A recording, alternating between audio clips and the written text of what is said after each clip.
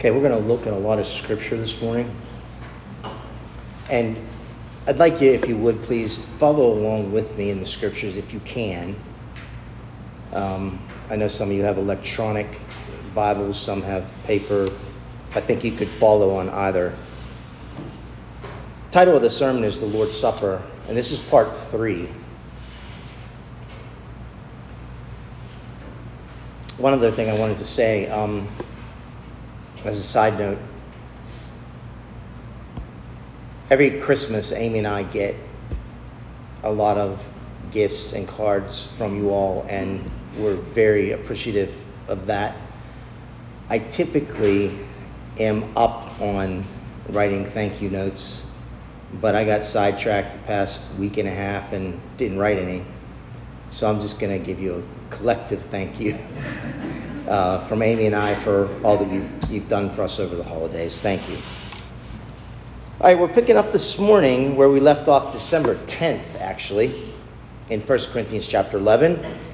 And with the holidays being over, we will be looking at Corinthians for the next 3 weeks in a row. This includes the first week. This is the first week, I should say. So with that said, let's dig in here. Let's begin with just a brief review on a few points. The Apostle Paul in 1 Corinthians 11, 17 through 34, which Pastor Steve just read, is obviously addressing the Corinthians in regard to their conduct during the Lord's Supper. As we saw last time, Paul is concerned about the importance of unity and reverence when coming to the Lord's table. Unity and reverence. We're taught by Paul in our text. He says in verse 29, "For anyone who eats and drinks without recognizing the body of the Lord eats and drinks judgment on himself." What else have we learned about reverence for the Lord's table besides discerning the body of the Lord, which we went over on December 10th? Well, Jesus said, "I am the living bread which came down from heaven. If anyone eats this bread, he will live forever. And the bread which I shall give for the life of the world is my flesh." That's John 6:51. I'm just going to ad-lib here and point something out. When the Bible talks about all people being saved and the world and Jesus dying for the world, for the life of the world, okay? All those phrases are scriptural, but they don't mean each and every person in the world is marked for salvation. What they mean, it means Jew and Gentile. The world is Jew and Gentile in the scriptures. That's the context 99% of the time. Okay? When God, talking about the bread of life again, when God incarnate willfully goes to his own Roman crucifixion and in so doing sacrifices his flesh and spills his blood for the life of the world, Paul says that you better think long and hard about due reverence before you participate, not only in commemoration of what the Lord did, but in submission to the Lord for what he did. This is the sacrifice of the Lord's Passover.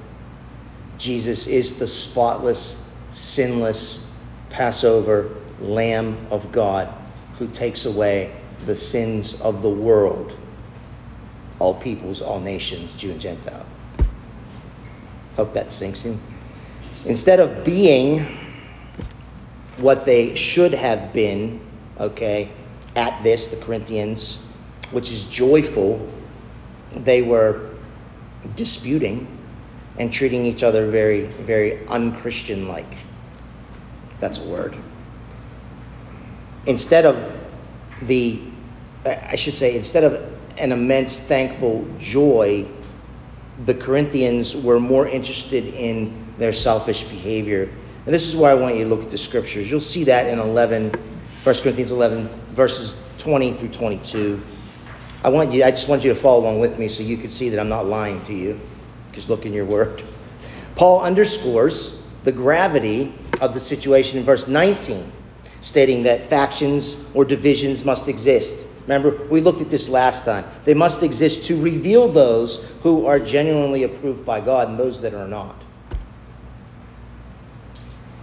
These factions and divisions suggest that the Corinthians, their behavior was not aligned with God's will and was hindering the spiritual growth within their Christian community. This is why Paul challenges the Corinthians to engage in self-examination. Verse 28. This call to self-examination emphasizes the personal responsibility each believer has in maintaining unity in the body of Christ. I want to read that one more time. This call to self-reflection emphasizes the personal responsibility of each believer in maintaining unity in the body of Christ. We all have a responsibility to shun conflict and welcome unity. The Lord's Supper is a sacred time for believers to come together in remembrance of Christ's sacrifice, and our conduct during this time should reflect the love, the humility, and the unity that Christ exemplified. You and I, like the Corinthians, should heed to the call of self-examination, and we should seek reconciliation with others where needed, and our gatherings should be marked by the love and unity that honor Christ, that honor our Savior and what he did for us. Do you remember what Jesus said in Matthew 5:23 and 24?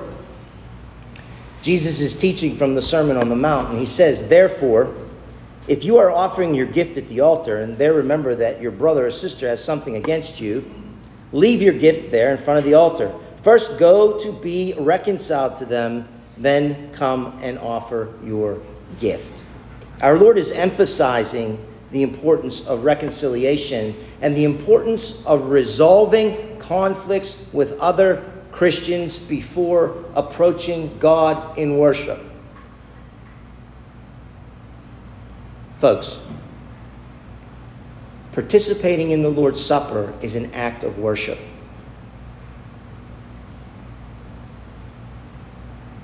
The lesson here is this. If someone is about to make an offering or present a gift at the altar and realizes there is unresolved conflict with a brother or sister in Christ, they should first go and reconcile with that brother and sister before continuing on in their act of worship. And that doesn't just include communion. That includes worship at the beginning of a church service or the end of a church service. You can't go to the Lord in worship properly when you're harboring bitterness and ill-reconciled feelings in your heart towards a brother or sister in the Lord. You with me on that? As I said, it should be true with any act of worship, but it should especially be true when approaching the communion table. Why? As Christians, we should want to be about the business of reconciling with those who may be in conflict with us, not only for the sake of the other person, but also because we know that just as sin and strife with someone will hinder our relationship with that particular person, it will also greatly hinder our communication with the Lord. How so? Matthew 6:15, Jesus said, But if you do not forgive others their sins, your Father will not forgive you your sins. It can't get much simpler. Do we really think that the God of the universe is going to accept our act of worship if we knowingly and willfully choose to continue in unresolved conflict with someone? Especially, as I said, a brother or sister to boot. Newsflash, he isn't. He's not interested. That's one of the reasons why Paul makes it clear in our text that those Christians who do not resolve conflict, but instead foster factions and divisions like the Corinthians in their lives, in their church, in their community, will not only eat and drink the cup of the Lord, but will do so in an unworthy manner. Paul says, and in doing that, he says, verse 27 of our text, they will be guilty of the body and blood of our Lord. Paul says in verse 28, you will drink judgment upon yourselves. Then he says, this is the reason why many, that word many struck me when I was studying this. Many among you are weak, sick, or dead. I've known people over the years, I know people now, who have refused to speak to a family member or a friend for 20, 25, 30 years because of some stupid, petty disagreement decades ago that they can't even remember all the details to. Guess what? Like Sylvester Stallone in First Blood, let it go. Remember when he holds Brian Dennehy up against a tree? Give you a fight, you'll never give you a war, right? He says, just let it go. And of course, Brian Dennehy didn't, but okay, we can let it go. People fight with their spouse on the way to church. I should say, the whole way to church. And they get out of the car and they come in here and they partake of the Lord's Supper while they have bitterness and anger in their hearts against their spouse. And others provoke their children on the way to church to anger in the car. Ephesians 6:4. You didn't know the Bible talked about anger in cars? That's Ephesians 6:4. And these parents, after they just exasperated their kids and made them angry, come in, take place at the communion table. Christian pastors come together in Christian conferences and seminars, been to 100 of them, to learn everything from how to make their church grow to how to make their hair grow. I missed that one. And then they break away from their workshops and their conferences, break away to eat, break away to go to the book table, when they slander and rip each other behind each other's backs the entire time. Gossip. Paul says in 2 Corinthians chapter 13, verse 5, test yourselves to see if you are in the faith. Examine yourselves! Exclamation point. Or do you not recognize this about yourselves, that Jesus Christ is in you, unless indeed you fail the test? Then Paul says in Corinthians verse 10 of that same chapter, for this reason I am writing these things while absent, so that when present I need not use severity in accordance with the authority which the Lord gave me for building up and not for tearing down. Paul doesn't want to tear down. He wants to build up. But the Corinthians are putting him in a position where he has to correct them. He has no choice.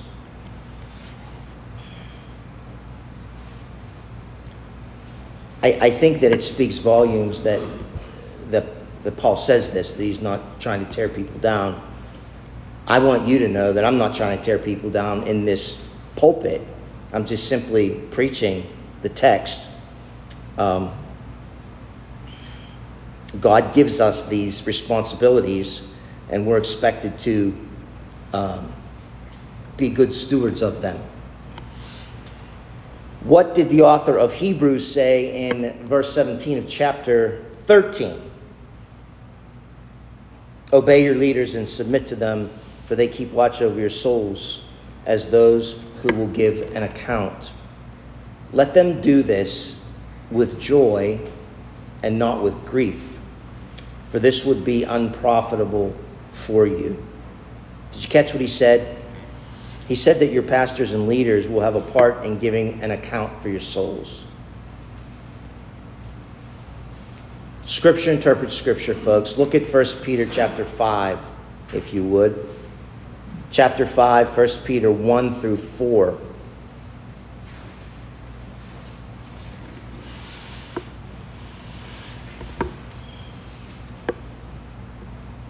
Therefore, I exhort the elders among you, as your fellow elder and witness of the sufferings of Christ, and a partaker also of the glory that is to be revealed, shepherd the flock of God among you, exercising oversight, not under compulsion, but voluntarily, according to the will of God, and not for sordid gain. That means not for financial gain, greedy financial gain, but with eagerness, nor yet as lording it over you those allotted to your charge, but proving to be examples to the flock.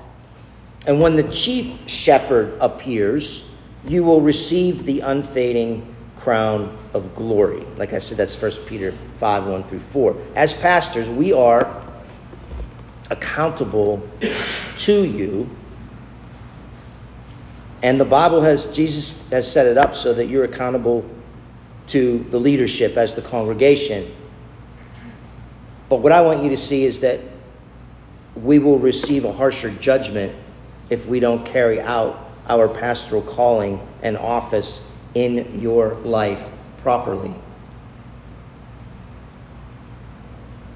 Properly means these types of things we are going over here this morning that may not exactly be the most popular things for a pastor to talk about with his congregation, but they are very, very necessary things.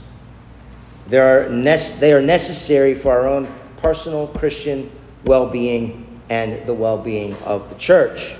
As I said earlier, when we come to the Lord's table, we need to come in reverential holiness. I'm going to define holiness here, okay? Holiness at the Lord's Supper means that you are not incessantly each week coming to the table with willful, habitual sin in your life that you need to confess. Remember, I said willful, habitual. We all have sins to confess every time we approach the Lord's Supper. But there are some of us that have very concerning sins that we've confessed 1,000 times and we still haven't had victory in that area. And that's something that, if that's you, you need to talk to one of the pastors or deacons about.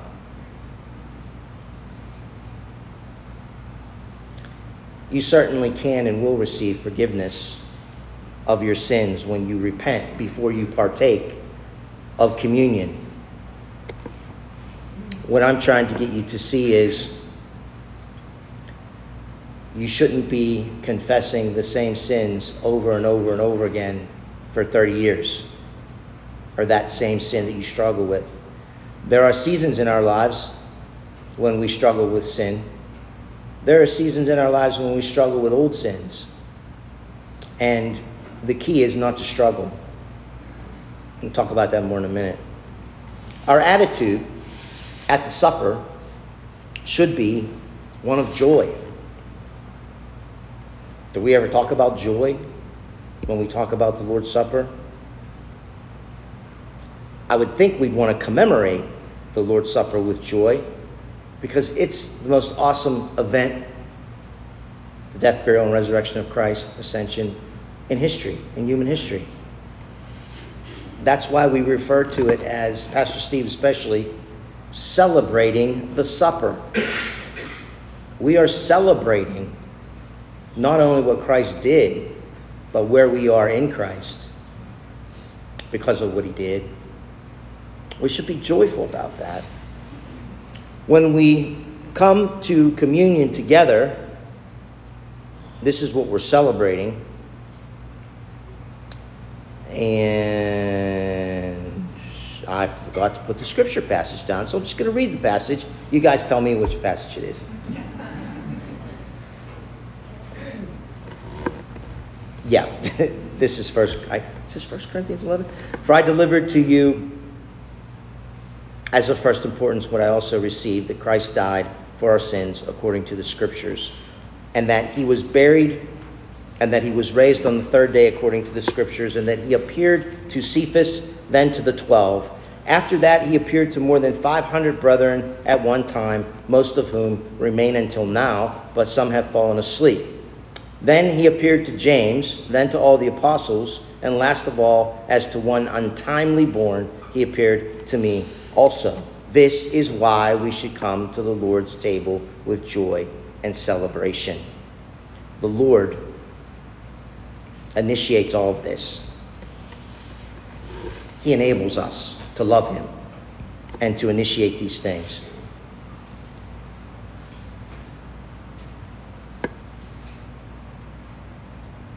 Nobody has a better reason, folks, to be joyful than we do. We have eternal life through Christ. We don't seek to live holy lives out of drudgery. We seek to live holy lives out of thankfulness. Off the charts, thankfulness, gratefulness for God's salvific plan, sheer and utter grace in our lives. He didn't have to do any of this. He exercised, if he exercised complete justice without any mercy or any grace, we would all be damned to hell. But God is good. And I know, there are some of you who are sitting there right now and you're thinking, hey, Mike, I understand everything you're saying, but to be honest, I'm still having issues with that whole habitual sin part you're talking about.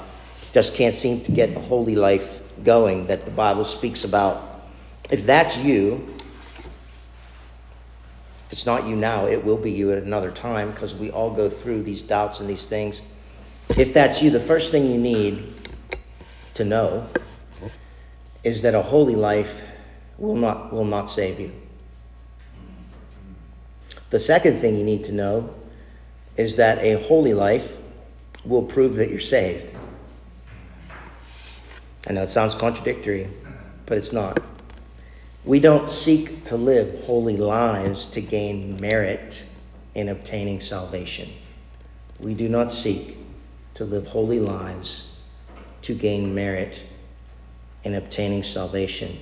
Salvation has nothing to do with merit, has nothing to do with any of your good works. It's entirely of God's sovereign grace. However,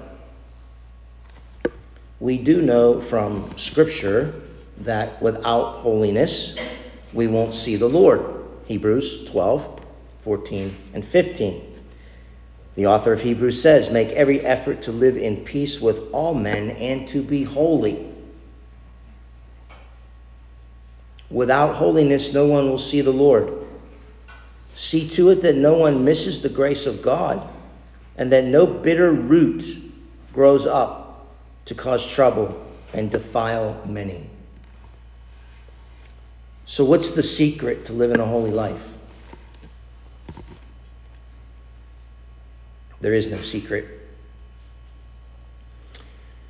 There are actually step-by-step instructions in Scripture And you know what? They're pretty easy to follow. Instructions. Turn in your Bibles, if you would, to John 15.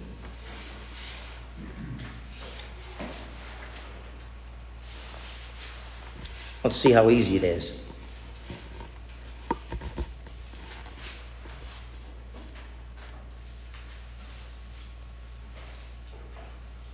The first thing that we need to do to maintain holiness and a reverential attitude, to be quick to have reconciliation, all these things I talked about, we need to walk with Jesus. Let me show you what I mean. In John 15, Jesus says, I am the true vine, and my Father is the keeper of the vineyard. He cuts off every branch in me that bears no fruit, and every branch that does bear fruit, he prunes to make it even more fruitful. You are already clean because of the word I have spoken to you. Remain in me, and I will remain in you. Just as no branch can bear fruit by itself unless it remains in the vine. Who's the vine? Jesus, right? Neither can you bear fruit unless you remain in me.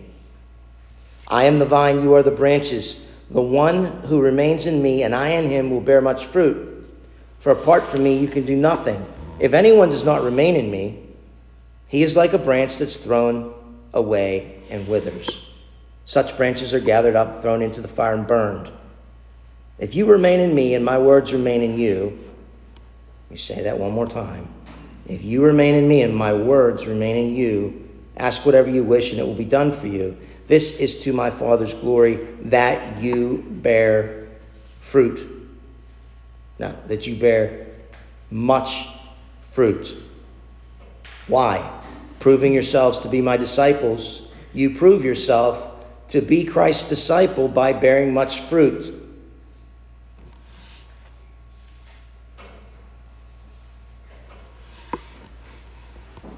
Now, how do we do that? Jesus says in verse 4, you remain in me and I'll remain in you. That's how it's done.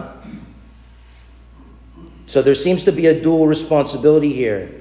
You submit to Christ and he will work in you to produce not only much fruit, Jesus says, but the Father also will do what else for you? He will prune you to make you even more fruitful. Pruning isn't necessarily chastisement or punishment. In the end, it's life. And we should thank God for it. If you know anything about gardening, which I know nothing about, you'll know that pruning a tree extends its longevity. What seems bad for the tree at first is actually the best thing for the tree. So the Lord must cut away our overgrown and dead branches to encourage growth in our lives. More fruit, much fruit. That's the aim of Christ in your life. That is the aim of Christ in your life. He wants to produce more fruit through you in your Christian circle, in your family, in your church, etc., etc. You have to be willing to submit.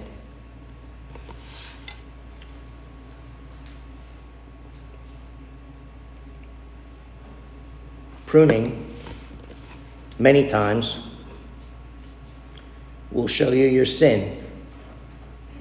Pruning, many times, will show you your idols. And God will push you, sometimes very hard, to change for the better. It's just like a parent with a child. If you leave your child to their own devices and you don't discipline them, those kids are going to be useless when they grow up, completely useless. But if you love them, you will discipline them so that they don't go wayward, or if they do go wayward, they come back. Regardless, Jesus uses the pruning process to grow us, to convict us, to lead us to repentance, to cause us to make reconciliation with people we're at odds with, and to grow us in holiness, fruit production. Sometimes it takes months, sometimes it takes years for God to work out and iron out certain things in our lives that are ugly. But the fact remains, he does it. He doesn't give up on us. So let's look at the trials, by the way. Let's just look at the trials as pruning, and let's look at them as a gift. James calls them a joy. James, the Lord's brother, he admonishes us to view them as a joy. James 1, 2 through 4. Okay, so how do we remain in Christ? Remember, we're reading John 15, unless you remain in me. How do we remain in Christ? This is easy too. It's easy in name. It's easy when you look at the scriptures. A little bit harder to do, but it's doable. John 15, 9 through 11. As the Father has loved me, so have I loved you. Remain in my love. How do we remain in your love, Jesus? This is the easy part. If you keep my commandments, you'll remain in my love, just as I've kept my Father's commandments and remain in his love. I have told you these things so that my joy may be in you and your joy may be complete. Wow. So all we got to do is do what you say, Jesus. That's all we got to do. And we'll remain in you. That's what he just said. And what will that do for us? It'll bring us joy. Our joy will be ours, and the Lord's joy will be complete. We also remain in Christ because Christ first loved us. Verse 9. We remain in his love by keeping his commandments. Verses 10 and 14. Jesus says in verse 11 that he has told us these things so that his joy may be complete and our joy may be complete. Then in verse 12 he says, this is my commandment. Okay, so now he's narrowing his commandments down. First he says, you want to remain in me, you got to obey me. And now he's singling out this. He says, this is my, verse 12, this is my commandment, that you love one another as I have loved you. How did Jesus love us? Verse 13, greater love has no one than this, that he laid down his life for his friends. And I appointed you to go and bear fruit that will remain, so that whatever you ask the Father in my name, he will give you. This is my command to you, that you love one another.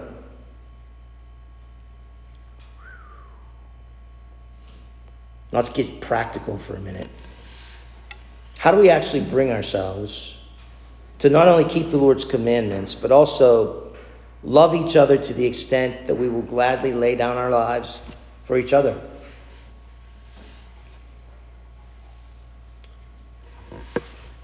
We have to remain in Christ. And for starters, you cannot in any way keep the Lord's commandments if you don't know what his commandments are. You must be in the Word daily, several times a day, to know and oft remind yourself what these commandments are that our Lord speaks of. You must take word breaks throughout your day. I think of many Muslims that I've worked with, both adults and young adults. They stop what they're doing 6 times a day to pray. No matter what they're doing, they stop and they pray. They take time. I hate to say it, but let's take a page out of their book We don't have to. We can actually go back to the church fathers, and they teach this. And guess what? The Bible teaches this in numerous places. You need to be in the Word. You're not going to know what Christ's commandments are. You're not going to know how Christ wants you to live unless you know what Christ has said. You're not going to know what Christ has said unless you read your Bible. The world, its strife, its dissension, its issues that plagues your life and saturates you in despair will not go away by watching Oprah. You must read the Scriptures daily, several times a day. Take your phone out, go in the bathroom, sit in the stall, read a paragraph, pray for 2 minutes, go back to work. So when I say it's easy, I mean the process is very easy. It's not hard to find. It's not hard to comprehend. But doing it is going to take some effort. We have to put forth effort if we're going to live holy lives. So we must know the Lord's commandments. I know a pastor who I've known him for 40 years. Carries his Bible everywhere he goes. Patty's laughing. She knows what I mean.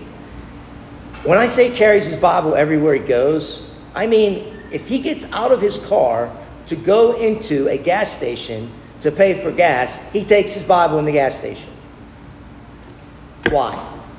Well, there's 2 reasons that I've observed with him over the years. I've been on hospital visitations with him. I've done funerals with him, etc., etc. I've seen him stop what he's doing, and he has stopped what he was doing with me. Him and I have lunch. Before we partake of the food, we not only pray over the food, but he opens up his Bible and reads a psalm. He says, let's take a word break. He reads a psalm, sets the mood, sets the tone of the conversation on the things of God. Then we eat, and we talk about the things of God. The other thing he does with his Bible is he carries around tracts, magazines, all kinds of evangelistic things. He gives them to people every day. And I say that without exaggeration. He leaves them in restaurants. He gives Mandarin Bibles to Chinese waiters and waitresses. Always thinking how he can advance the gospel, how he can herald it, always thinking, always carrying the Bible, always in the Word. He's the holiest guy I know. He is the holiest guy I know. Take word breaks, folks. You must also commune with the Lord in prayer. Again, not hard. Bible reading, obey Christ's commandments, prayer, and fellowship with one another. Fellowship with other believers. New believers especially. You need the fellowship of seasoned saints. Seasoned saints will guide you and direct you as a new Christian or as a struggling Christian. The last thing that we need to do to remain in Christ, to live a holy life, to obey the Lord's commands, and to come to the communion table with a right attitude, in a right mind, in a right way. And that is this, again, simple. Stop polluting yourself with the world and the things of the world. Folks, if you're a true Christian, the world will hate you. The pastor I just talked about, I saw a guy threaten to shoot him in the head one time. Right on Brownsville Road in Mount Oliver, because he was sharing the gospel with him. Do you think that deterred him from sharing the gospel? That I saw that take place, that was in 1989. I was there, I was standing right there with him. He's still a herald of the gospel. The world's going to hate you, Jesus said, because they hated him first. He says, if you were of the world, it would love you as its own. Instead, the world hates you because you are not of the world, but I have chosen you out of the world. And Jesus said in verse 23, whoever hates me hates my Father as well. Playing for keeps here, folks. You cannot ride the fence. Won't work. You can't have one foot in the world and one foot in the church. The two are entirely incompatible. So many so-called Christians try to be cosmopolitan. You know the type. Seasoned creatures of the world. They're up on all the latest lingo, movements, and fads. You can't be like them. You can't be a friend of the world and a friend of the Lord's. Christ commands us to put both feet on his side of the fence. Cut your ties with those things in the world that are pulling you down and making you sin. Can't make it any simpler. You know what those things are. You need to destroy them in your life. Turn them over to Christ.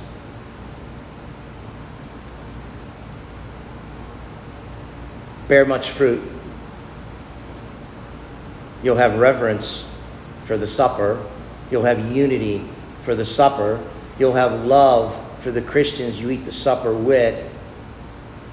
If you do these things, get pruned, grow, remain in the vine, weather the pruning process. Word, prayer, fellowship. Word, prayer, fellowship. World, no world.